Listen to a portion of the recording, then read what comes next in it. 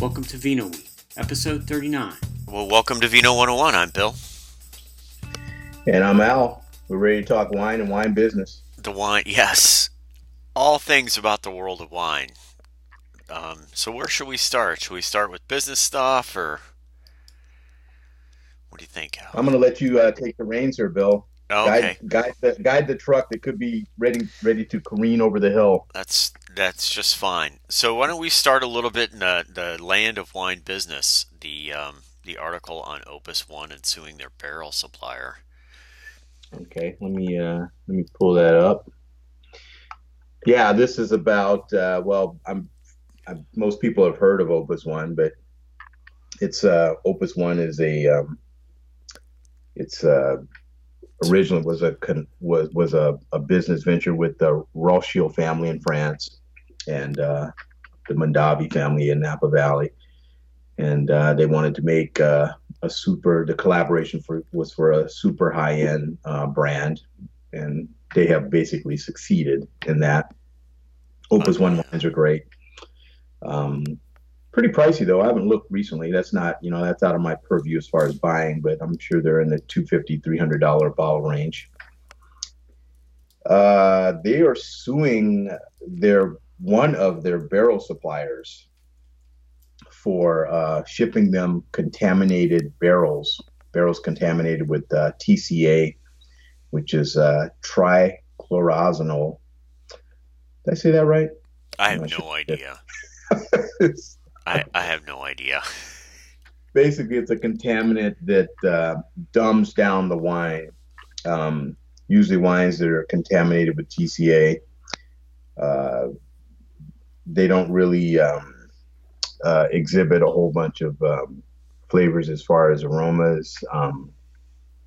They can be, they're just dumb. It's like they taste and sometimes smell like nothing. So obviously you don't want that in your wine warehouse. But they're suing for a lot of money, $471,000 in damages, and it's just really from 10 barrels. So that gives you an idea of how much the juice is worth. 590 gallons of Cabernet. Yeah. So what that is that's 10 barrels, yeah. 59-gallon barrels. Yeah. The barrels. The wine loss, they say, for the barrels, they're suing for the cost of the barrels also. So the barrels cost essentially $1,000 a piece. That's what a good quality barrel costs these days, a French barrel. So the guy that sold them the barrels, the broker, is saying, hey, I just sell the barrels. I don't test them. Yeah, I don't make them. I don't test them, man. I'm just selling them. I'm just a middleman here. So, but they basically named everybody.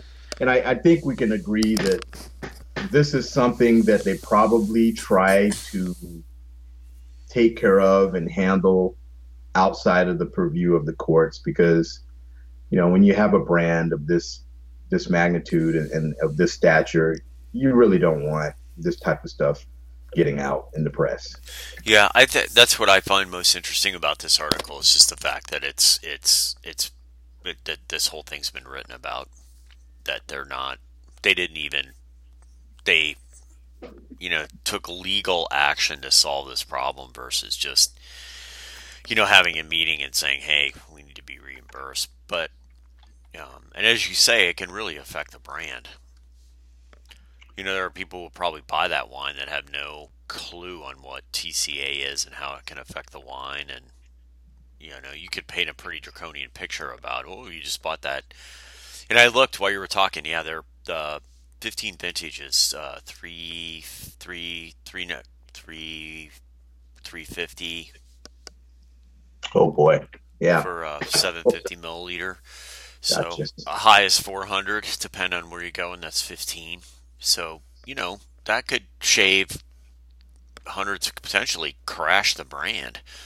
That's a long way from that happening, but it's really interesting that came to light and that they couldn't settle it within themselves.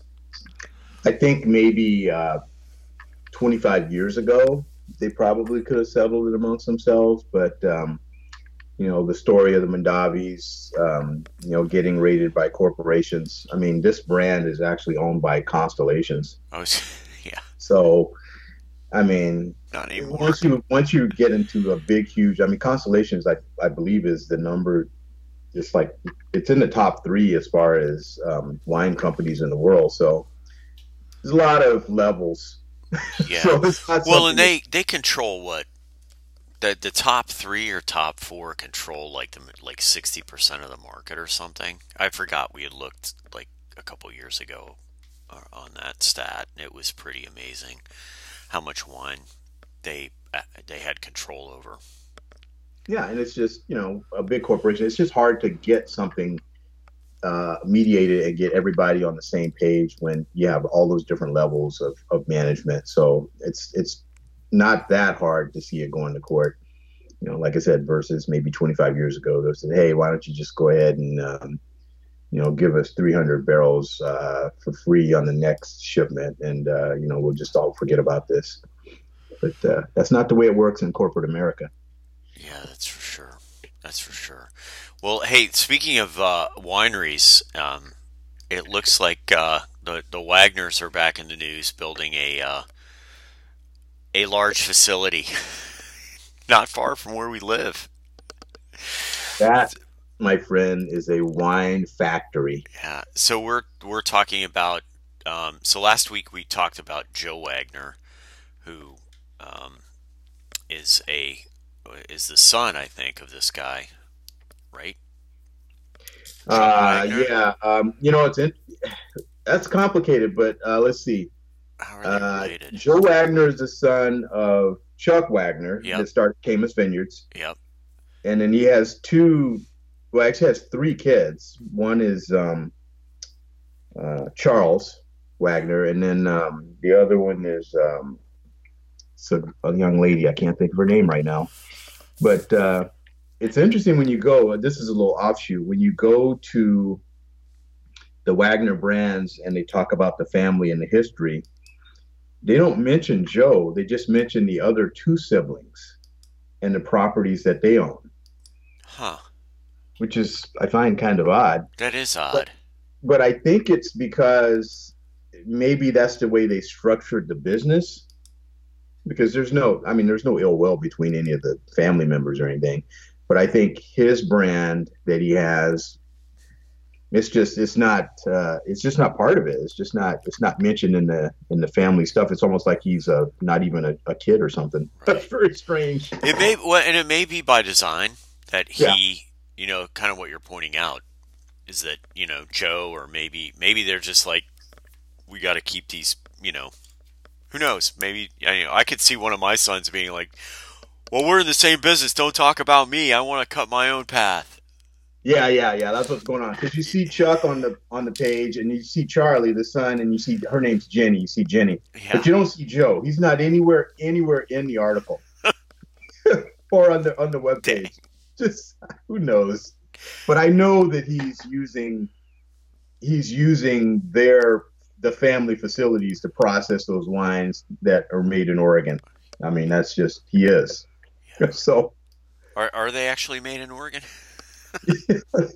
Oh, I mean, excuse me. The wines that are the grapes that are harvested in Oregon, that are made in California. Yeah.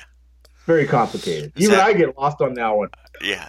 Is that like, designed in California, built in China, like Apple?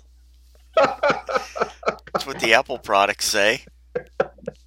Yeah. Similar. Yeah. It's funny. It's all about recipes, man. Once you got the recipe, it doesn't matter where the pot's cooked. Yeah, that's for sure. But hey, there was an article published in our local paper about a winery that they're building for Caymus, which is 72,000 square feet of warehouse, and maybe it's a total of 72,000 square feet. And that's the first phase. Oh, wait a minute. No, that's one the building. Second.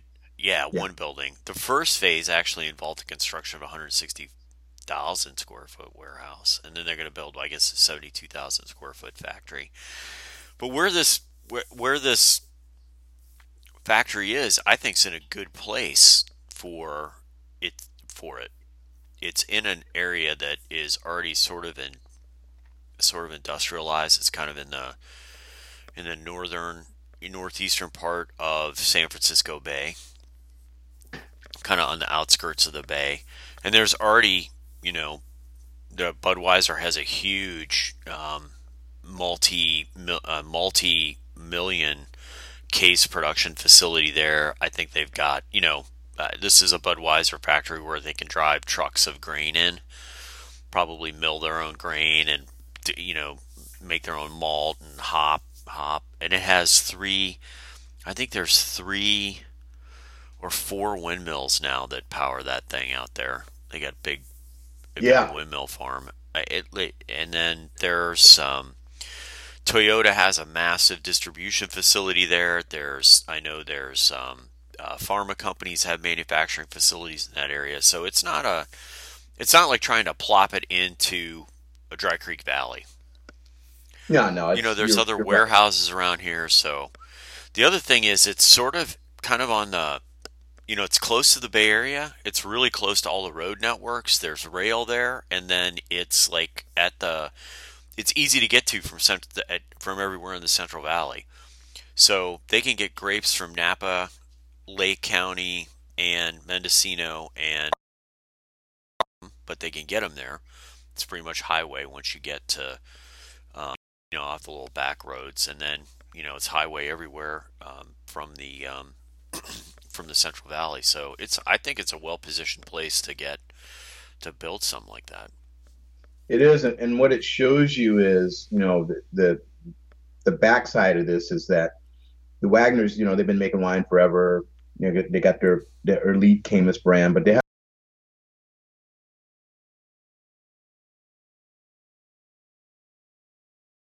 outgrew the area where they were. And years ago, I think 4 or 5 years ago, they actually got into trouble with the county of Napa. They exceeded their permit for the amount of wine that they're supposed to be making. And this particular facility is a result of that, because they can no longer, they've reached the top of their production for that area where they are. So they had no choice. They had to actually find another place to make their wine. And moving next door to Solano County in a user-friendly, business-friendly, manufacturing-friendly area, as you mentioned, it's like a no-brainer. Yeah, smart. I think it's really smart. Really smart on behalf of those guys. But they're figuring it out.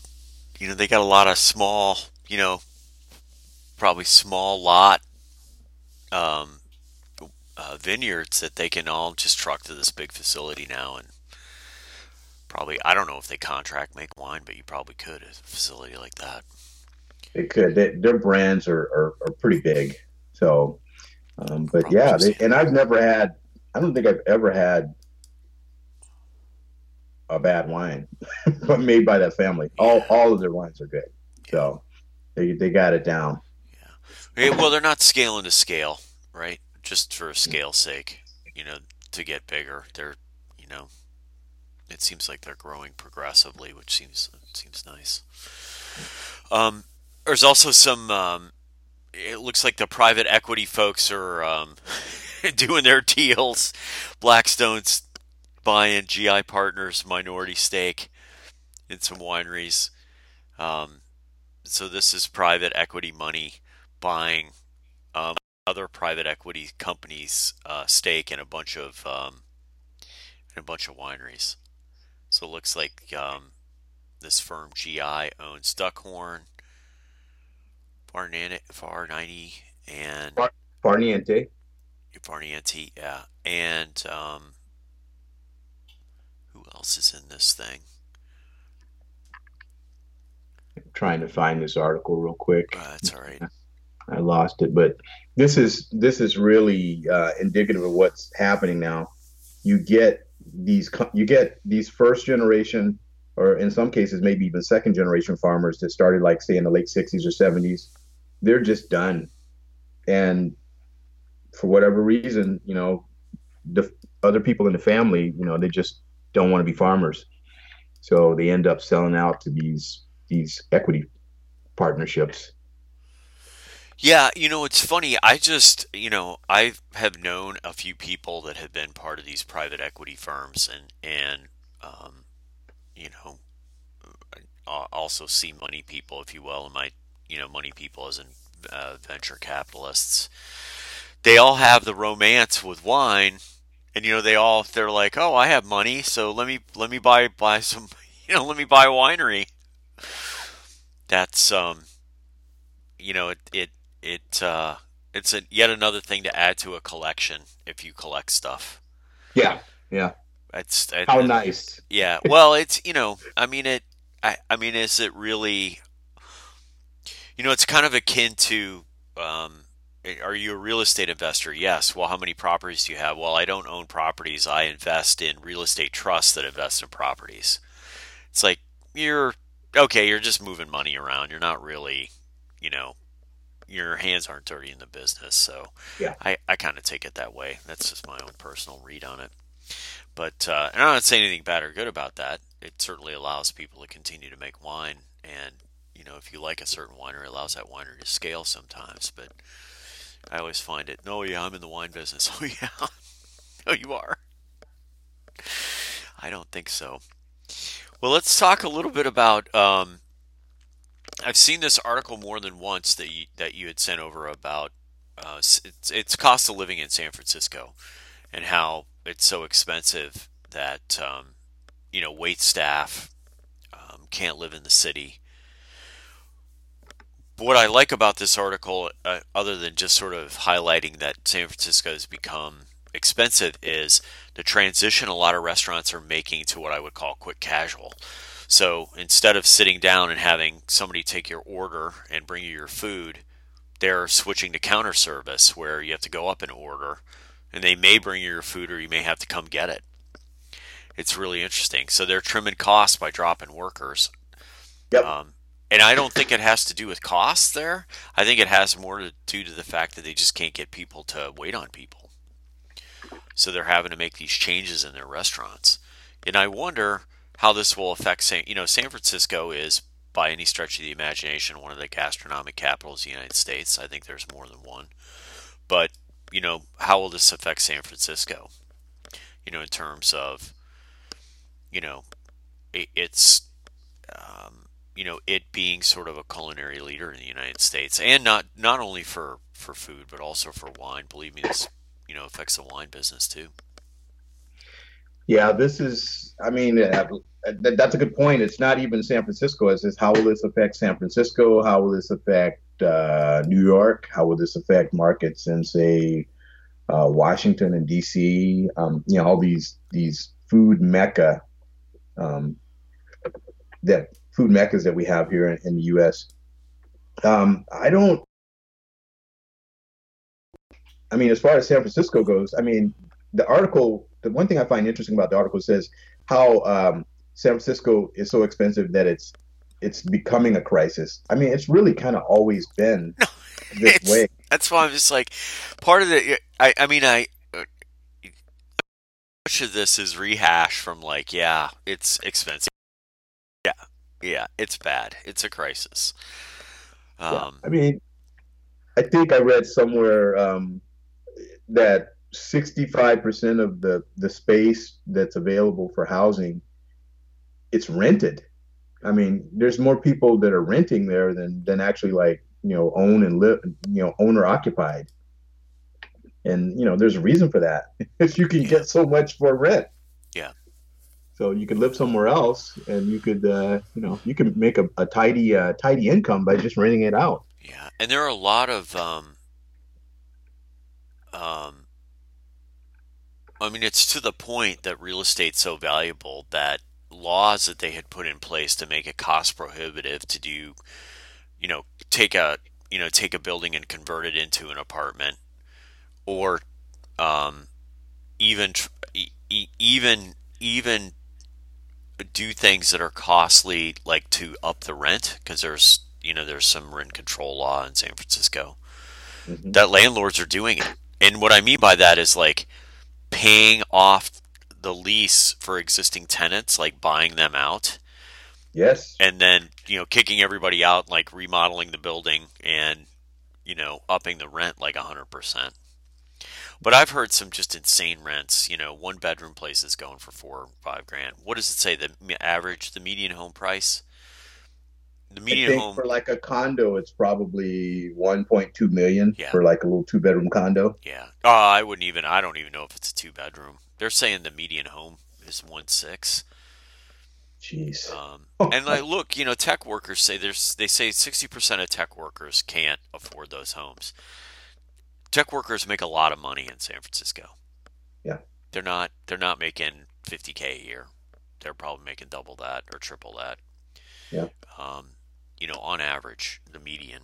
So it's really, it's expensive, and the rents are they're just it's just stupid. Some of the rents I hear.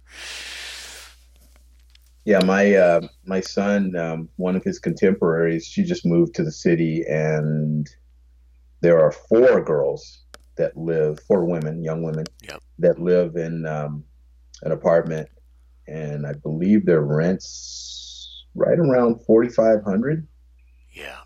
and they're just it's essentially I think it's a 2 bedroom place, but they were allowed to convert it to where they could dice up the rooms. I mean, but that's what it's come to. And Yeah. and to your point, these young workers, they're garnering some fairly serious income, at least by my standards. Yep.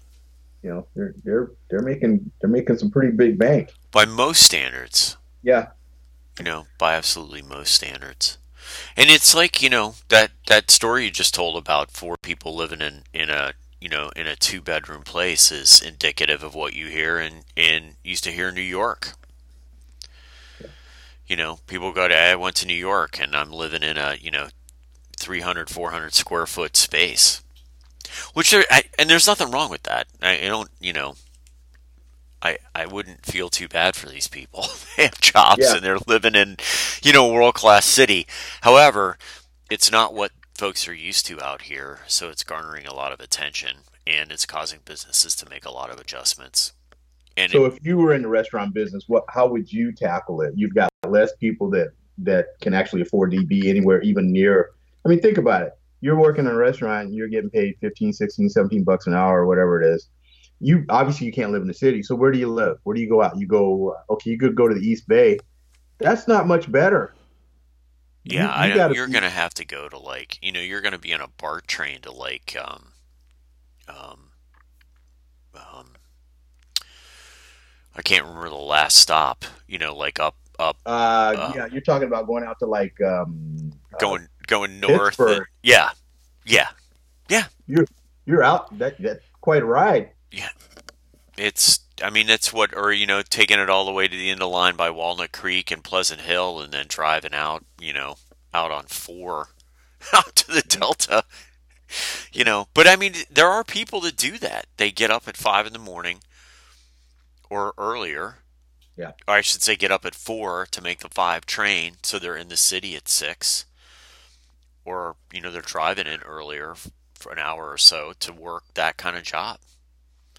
Which is really, that's who it really hurts. And as far as being a restaurant owner, depends on what kind of restaurant it is. If you're going after a Michelin star, that's a different, different beast than slinging breakfast, breakfast burritos or, bar and grill stuff. Which, there are businesses that thrive in the city on that because of, people got to eat during the day. And it's just really hard. I don't know if I was a physical store owner in San Francisco at a restaurant, might be time for the food truck. Yeah. Or in addition to what you're already doing, do both. Do both if you can. That's a whole other kettle of fish. That's why you see all those food trucks. That's right. Well, hey, speaking of food, that's a nice segue to our article on the $5 Costco chicken.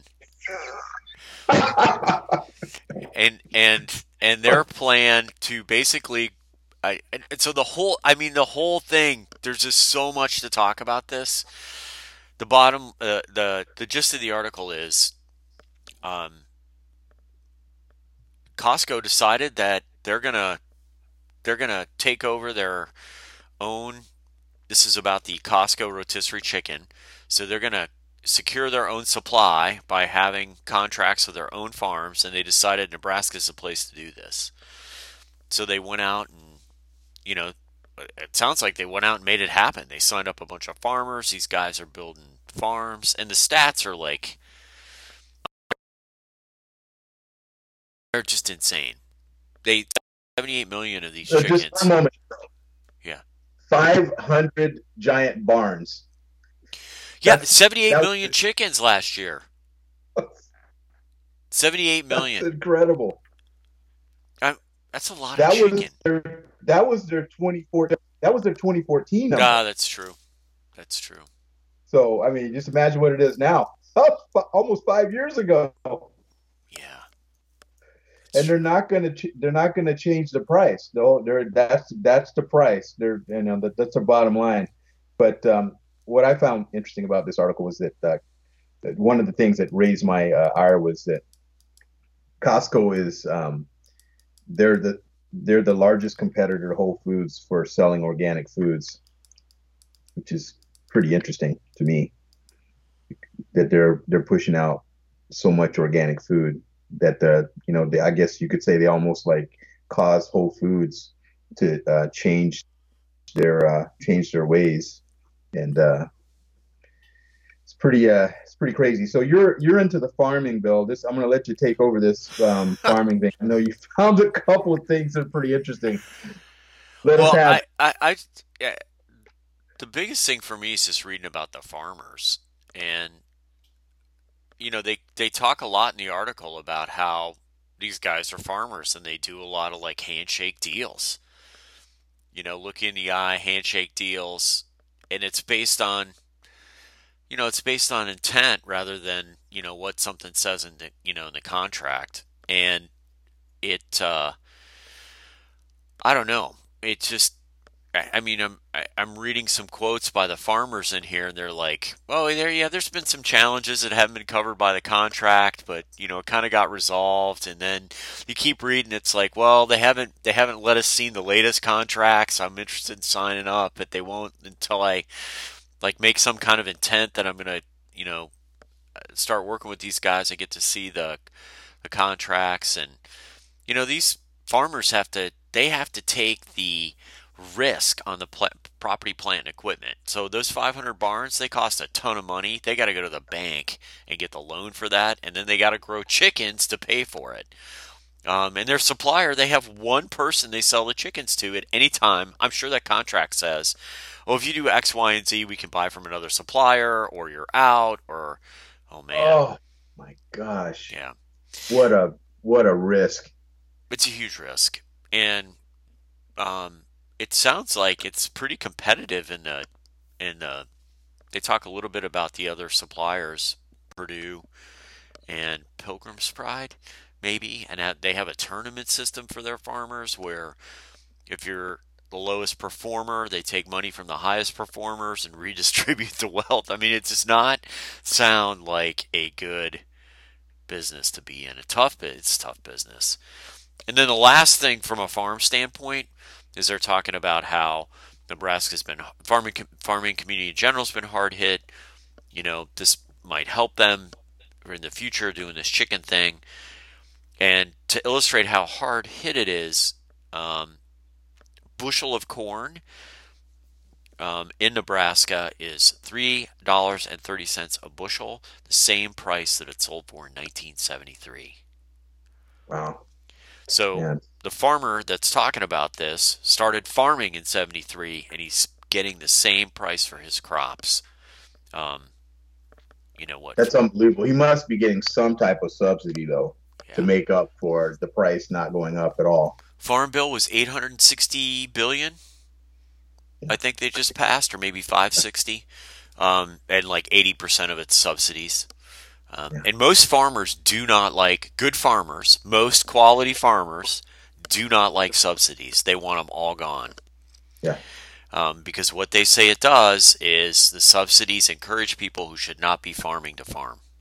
Gotcha. That makes sense, too. Yep. It really makes sense. There used to be a program called PIC, Payment in Kind, that started when I was in high school, where I was viscerally involved in this business, and the farmers that were um, actually farming at that time hated that legislation because a bunch of people who had not farmed for years got back in, and the government paid them not to grow certain things. So as long as you could say that you had a farm and you could prove it, you could enter this PIC program and basically get paid not to plant anything. So you didn't have to do any work. Yeah, it sounds like a horrible idea. It's really horrible legislation. Yeah. Now, what I think is the other thing that this article doesn't talk about is this, and we see this more and more because of the way our food is supplied to us and it's grown, is that, this is like monocropping. So now we're going to take all the chickens that Costco buys and we're going to grow them in the same place. We're going to grow them from the same stock, and we're going to use the same farmers to grow them.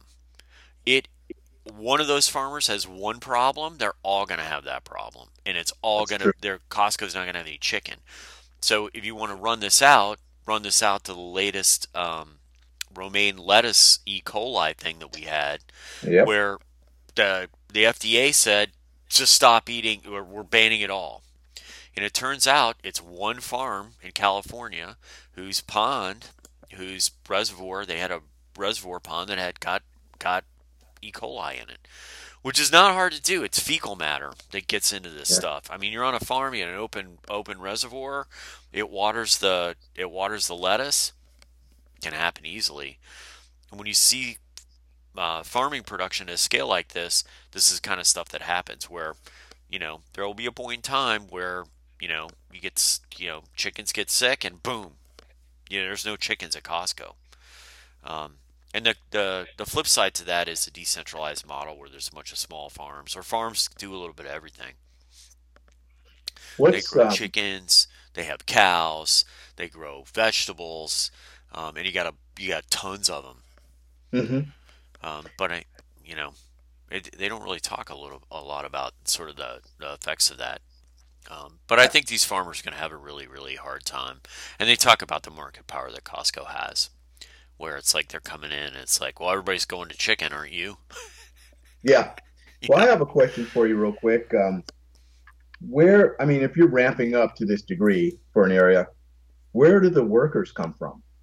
Oh, I'm sure a lot of them are migrant labor. But I mean, in our political environment, how do you ramp up and find people? I mean, that's got to be a concern also, a big concern. I don't. They just get them. They just get them. Yeah. What does that mean? Yeah, it's illegal labor. Okay. It's illegal labor. That's what I wanted you to. No. I don't mean to be transparent. I mean, they just get them. They have a foreman who knows. I got a cousin. I got a foreman that's got a cousin, and then next thing you know, you got 30 workers. And a lot of these people are like, don't ask, don't tell. Wow. Yeah. Well, it's not unlike a lot of other farming ventures. Well, the wine people I know are using the guest worker visa program. There is such a thing. I can't remember. It's an HVB2 or something visa, but there are very strict rules on how those workers have to be treated. They have to be provided housing. That housing has to meet certain standards, and that's those are the people that are legal, and they also, interestingly enough, cannot prevent them. So if you hire a worker, this is what I understand, and they come to work for you, they can go work for somebody else if they're paid more. Like I've heard this, or I've heard this before. Evidently, it's very competitive and it's kind of a messed up system. So you've done all the paperwork, and you've got this person here, and then they could just in a few weeks find something else and move on to another spot as long as their visa is current. Yep. And like I've heard for like pennies more an hour, they're willing to move. My gosh. Yeah. Wow. Yep. Super competitive. Yeah. And I Sounds talked like to, this is from somebody who runs a vineyard management company. And then, out on a farm in Nebraska is Customs and Border Patrol or ICE or whoever, Immigration Service. I mean, are they out raiding chicken farms? well, it's been done. Yeah, but I Yeah, mean, if you get on the wrong side of a representative or a congressman or something, no, well, that's different. yeah, That's things happen. things can happen, but yeah. Um, so yeah, this article does go on to talk about the immigrants and you know how I mean ultimately what a lot of people don't know. Cesar Chavez was not a fan of illegal immigration. In fact, he worked with Dianne Feinstein, who's still a congressperson, a senator for us, all of the California congressional delegation to shut down illegal immigration. And the reason is that it hurt the United Farm Workers' wages in the United States. It brought them down. Yeah. And a business is incentivized to get cheap labor. Correct. It's so this is why things like E-Verify are good programs. You got to prove that your workers are legal to be here. And ultimately, this all comes down to that Costco chicken. You should probably be paying $10 for that chicken.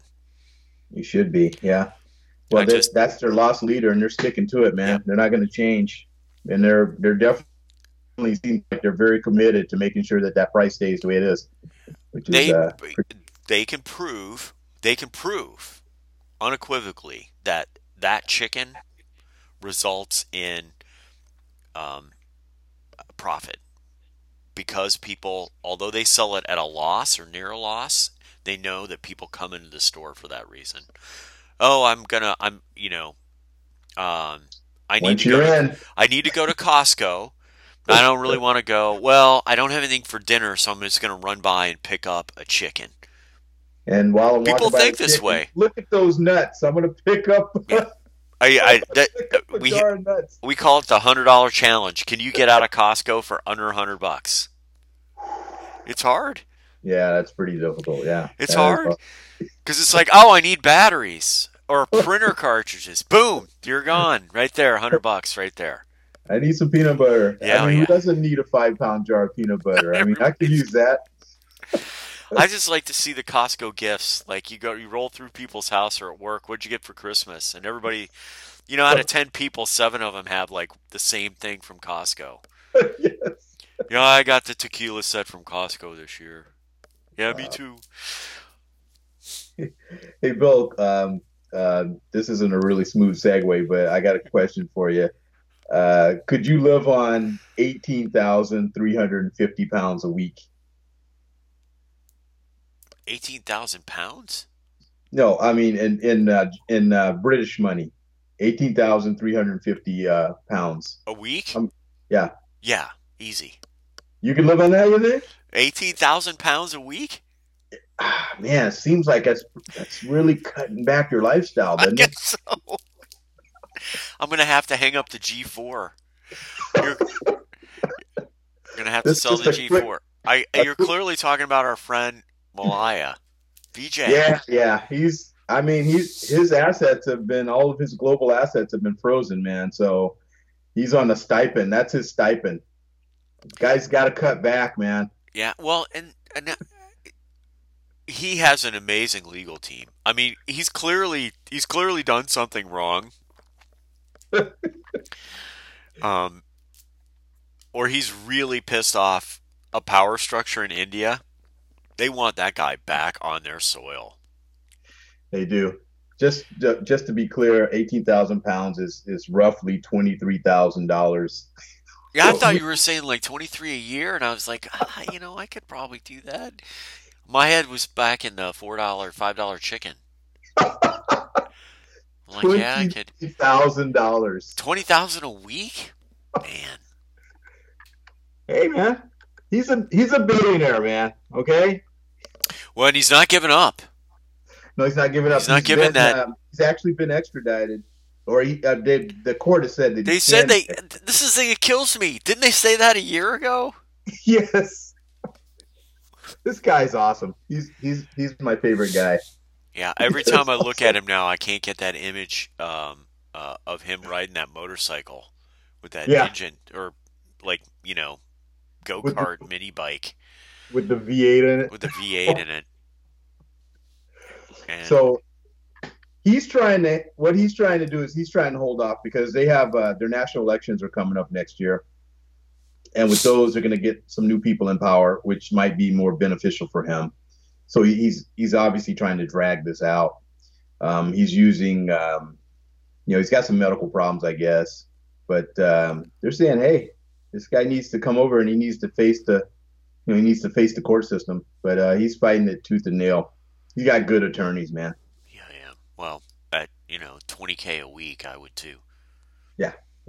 Well, now that's not for his lawyer's fees. I mean, that's something else, man. Well, I'm just saying. That's for food and shelter, Bill. Yeah, well, I'm just saying, though, it can help pay my legal bills.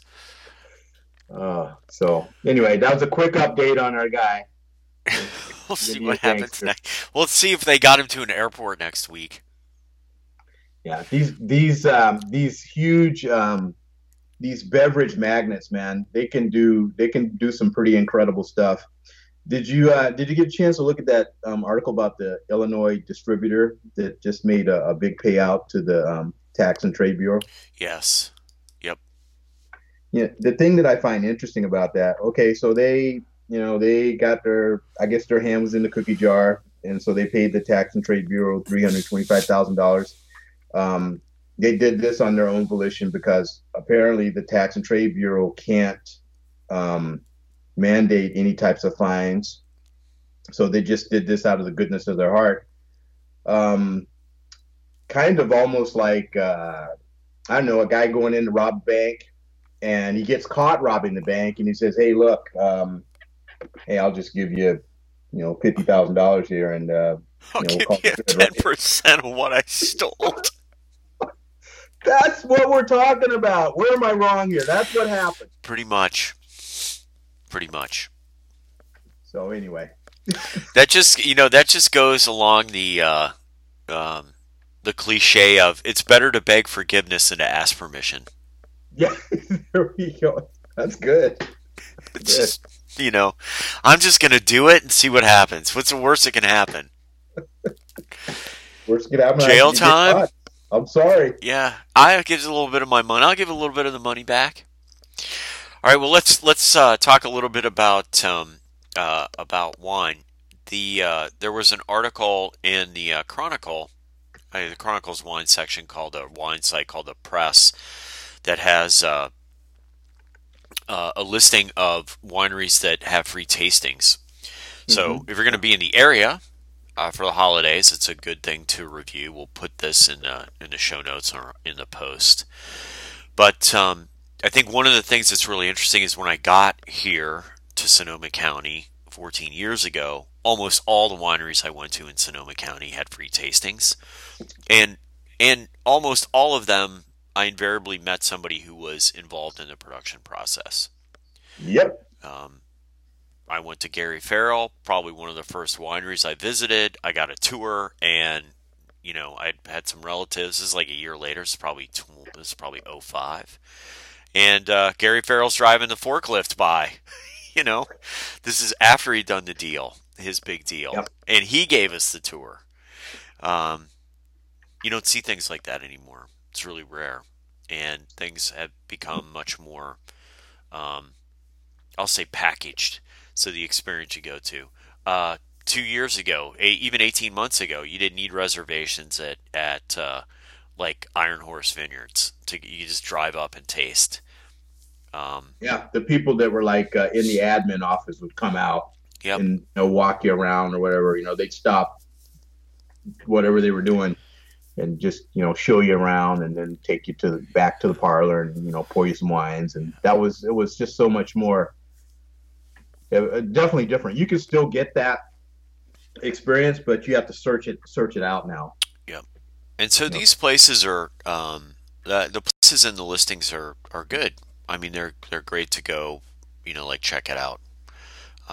And some of these places are fun to go to. Um, like Jay Rickards, I've been to Jay Rickards. We've been to Jay Rickards. I We think it have, was yeah, on yeah. one of the Wine Road things, and um, uh, I he actually took us. I don't know if you were there that time, but he actually took us and showed us his old vines. Oh, I don't think I saw. I wasn't there during that time. Yep, No. he like gave us a vineyard tour and was talking to us about how he had went to Europe and he saw old vines in Europe and they were nowhere near as old as the vines that he had, and they weren't as old in Europe because of the war, World War II. Um, but he had vines back to like the late 19th century. Coppola's Winery is awesome to go to. It is a it has a pool. It's like one of the craziest places. It's kind of like movie museum a little bit. There's like movie stuff in there. There's like this beautiful pool with like these cabanas. Winery is really cool. Um, And the restaurant. it's a cool restaurant. Yeah, Um, it's pretty nice. Corbel's awesome because it is, they can put champagne on the bottle and it's still it's got a nice little if you're out that way and you want to go have a picnic, they've got a really nice deli there. I also found a couple of times that I've tasted there, I found the staff to be really knowledgeable and um, up they dialed the conversation in based on who was tasting. This has happened more than once there. So I started to talk about some things, and they're like, "Oh, they like brought a completely different tasting menu out, a flight, a series of flights based on the conversation," which I just thought was it was just cool. They Um, do that at Ferrari Carano. They have a different rooms and different flights. yeah, and Just depending on the level of education that the actual yeah. group has. So all of the, I could go through every one of these places. You can't go wrong by going to any of these places, in my opinion, and still get a little bit of, some of these are still what I would call old Sonoma County. Now, what the other thing I'll say about this article is the experience that I was talking about and Al was talking about, where like the admin staff might come out, or you might meet the winemaker or possibly the owner. That's still happening in Mendocino County. So they just haven't been hit yet as much as Sonoma and Napa has. I would say Napa is probably the leader in all of this. And the Central Coast has a lot of that too. Um, down by in Paso Robles and Santa Barbara, there's a lot of really like high-end wineries there where you're getting a very professional, not that the others aren't professional, but a very packaged experience, and you're probably going to have to pay for tastings. Whereas you go to Mendocino County, you can drive into a winery and you know Be lucky to find someone when you gotta like knock on the yes, door and you got like to to knock the on the seller. door, Hey, was anyone here? and then they're thrilled to see you. Come taste our wine. It's one of Yeah, those things. Yeah, yeah. that is definitely back and harking back into the old days. But yeah, the package thing is not that bad. If you're gonna go for the package view, It's at not the bad. top of this list is Mary Edwards, Yeah, and that is probably just right here around our area. That's probably one of the best places to go if you're a fan of Chardonnay and Pinot Noirs. And actually, Mary Edwards makes an incredibly awesome Sauvignon Blanc also. But it's pretty laid back. You go into a private room, they sit down with you, they talk, you know, in depth about the wines. Um, you don't feel rushed. Um, you do have to make an appointment, but it's well worth it. And then if you go in, and the prices of the wines are actually they're pretty not. reasonable, just Yeah, because she's been in it for a while, yeah, for quite a while. That's a great place to go to. I've been to just about all of these places on the yeah, list. yeah. Um, Rodney Strong is a good place to go to also. Um, they've got the big, huge parlor where you actually do the tasting, but they've got it set up to where you could just kind of walk around on your own and you get a bird's eye view of what's going on in the winery as you walk around. It's like a self-guided tour thing that they do, which is pretty cool. And if you want a really interesting, pretty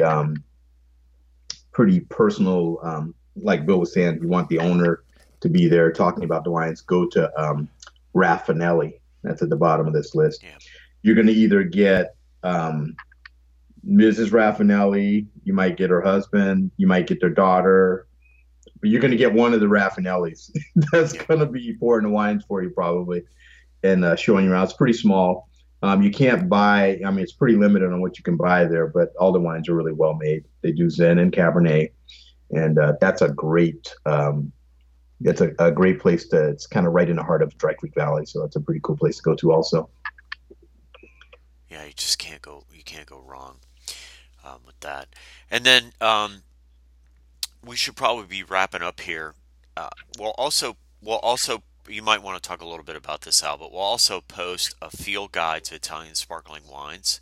This was in Forbes, but the reason you might be interested in this is that you can find some dynamite Italian sparklers for just ridiculous. They're ridiculous value. Just some awesome stuff. So I heard somebody.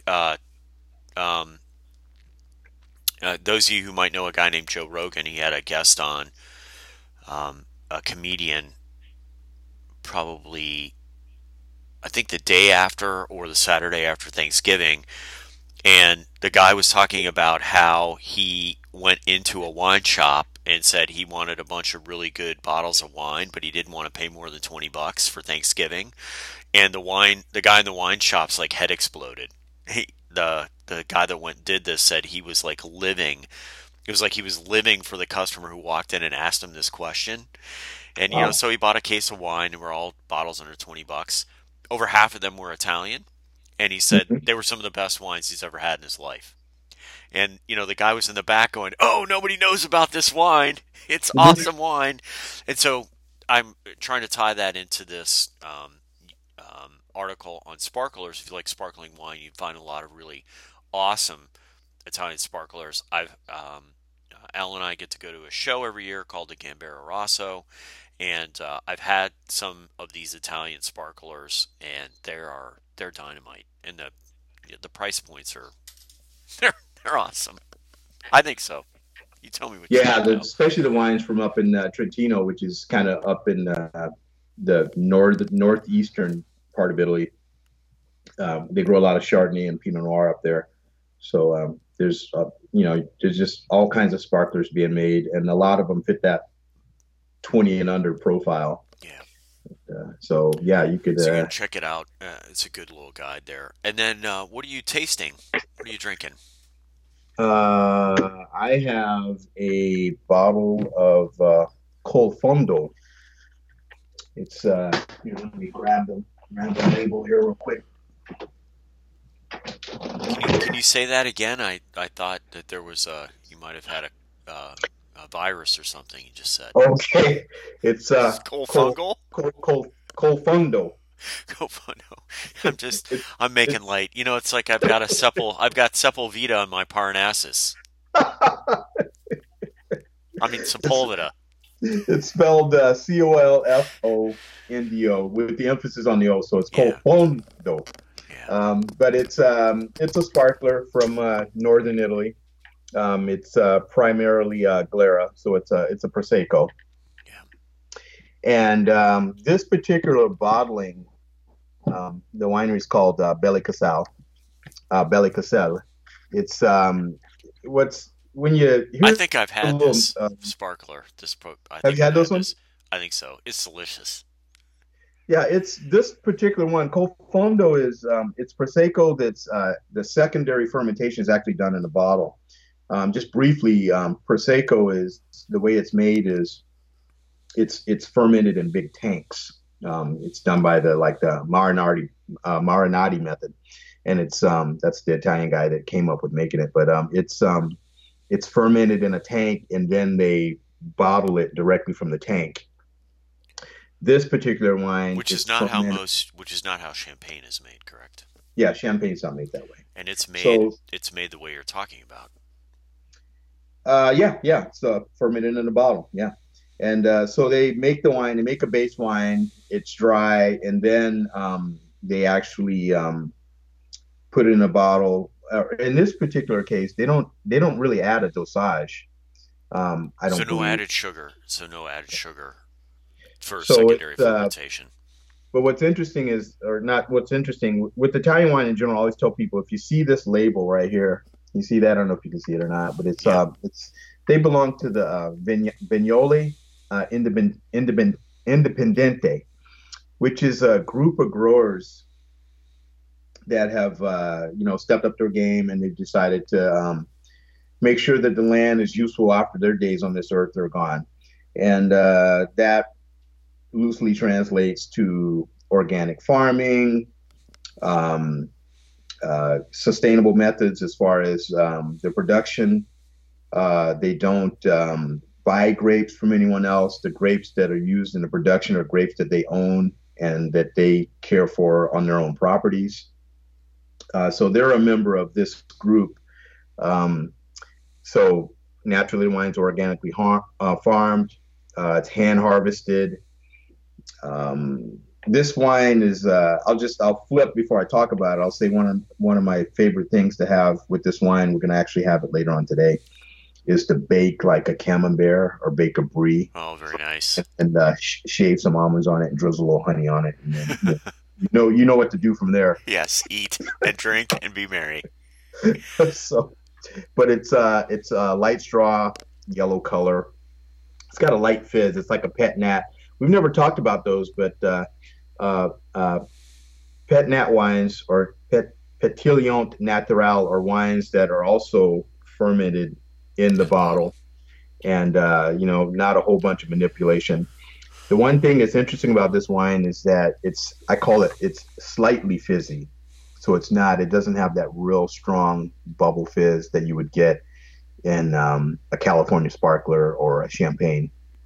But it's got white flowers on the nose, yellow apples, a slight bit of toasted like hazelnut you can smell. And on the palate, it's really, really super clean, just apples and pears. And it's got a pretty short, clean finish. Yeah. Price point? Price point, $18, $19. Yeah. Here we go with that under 20 thing again. Yeah. And it's got a little sediment in the bottle. So like with champagne, when they do the secondary fermentation, they riddle the bottles, and then all of the leaves, the dead leaves, and the sediment goes towards the bottom where the cork is, or the capsule that's in there. And then they pop that and they take all of the sediment out of the bottle. This bottle actually has some sediment in it. That's cool. So it's not totally clear. So when you pour it, it's got like a slight haze to it. It's kind of unique and cool. Yeah. So it's something that's kind of cool to take to people and have for the holidays. And we'll probably be doing more bubblies now since it's the holidays. It is that time. Yeah, great price point. For sure. That's all I got, man. Right. I don't have anything to talk about yet. I am running an experiment based on the conversation we had last week about Elouan. I'm trying one of Joe Wagner's Pinots, an Elouan Pinot. I think it's a 15 or a 16. I can't remember.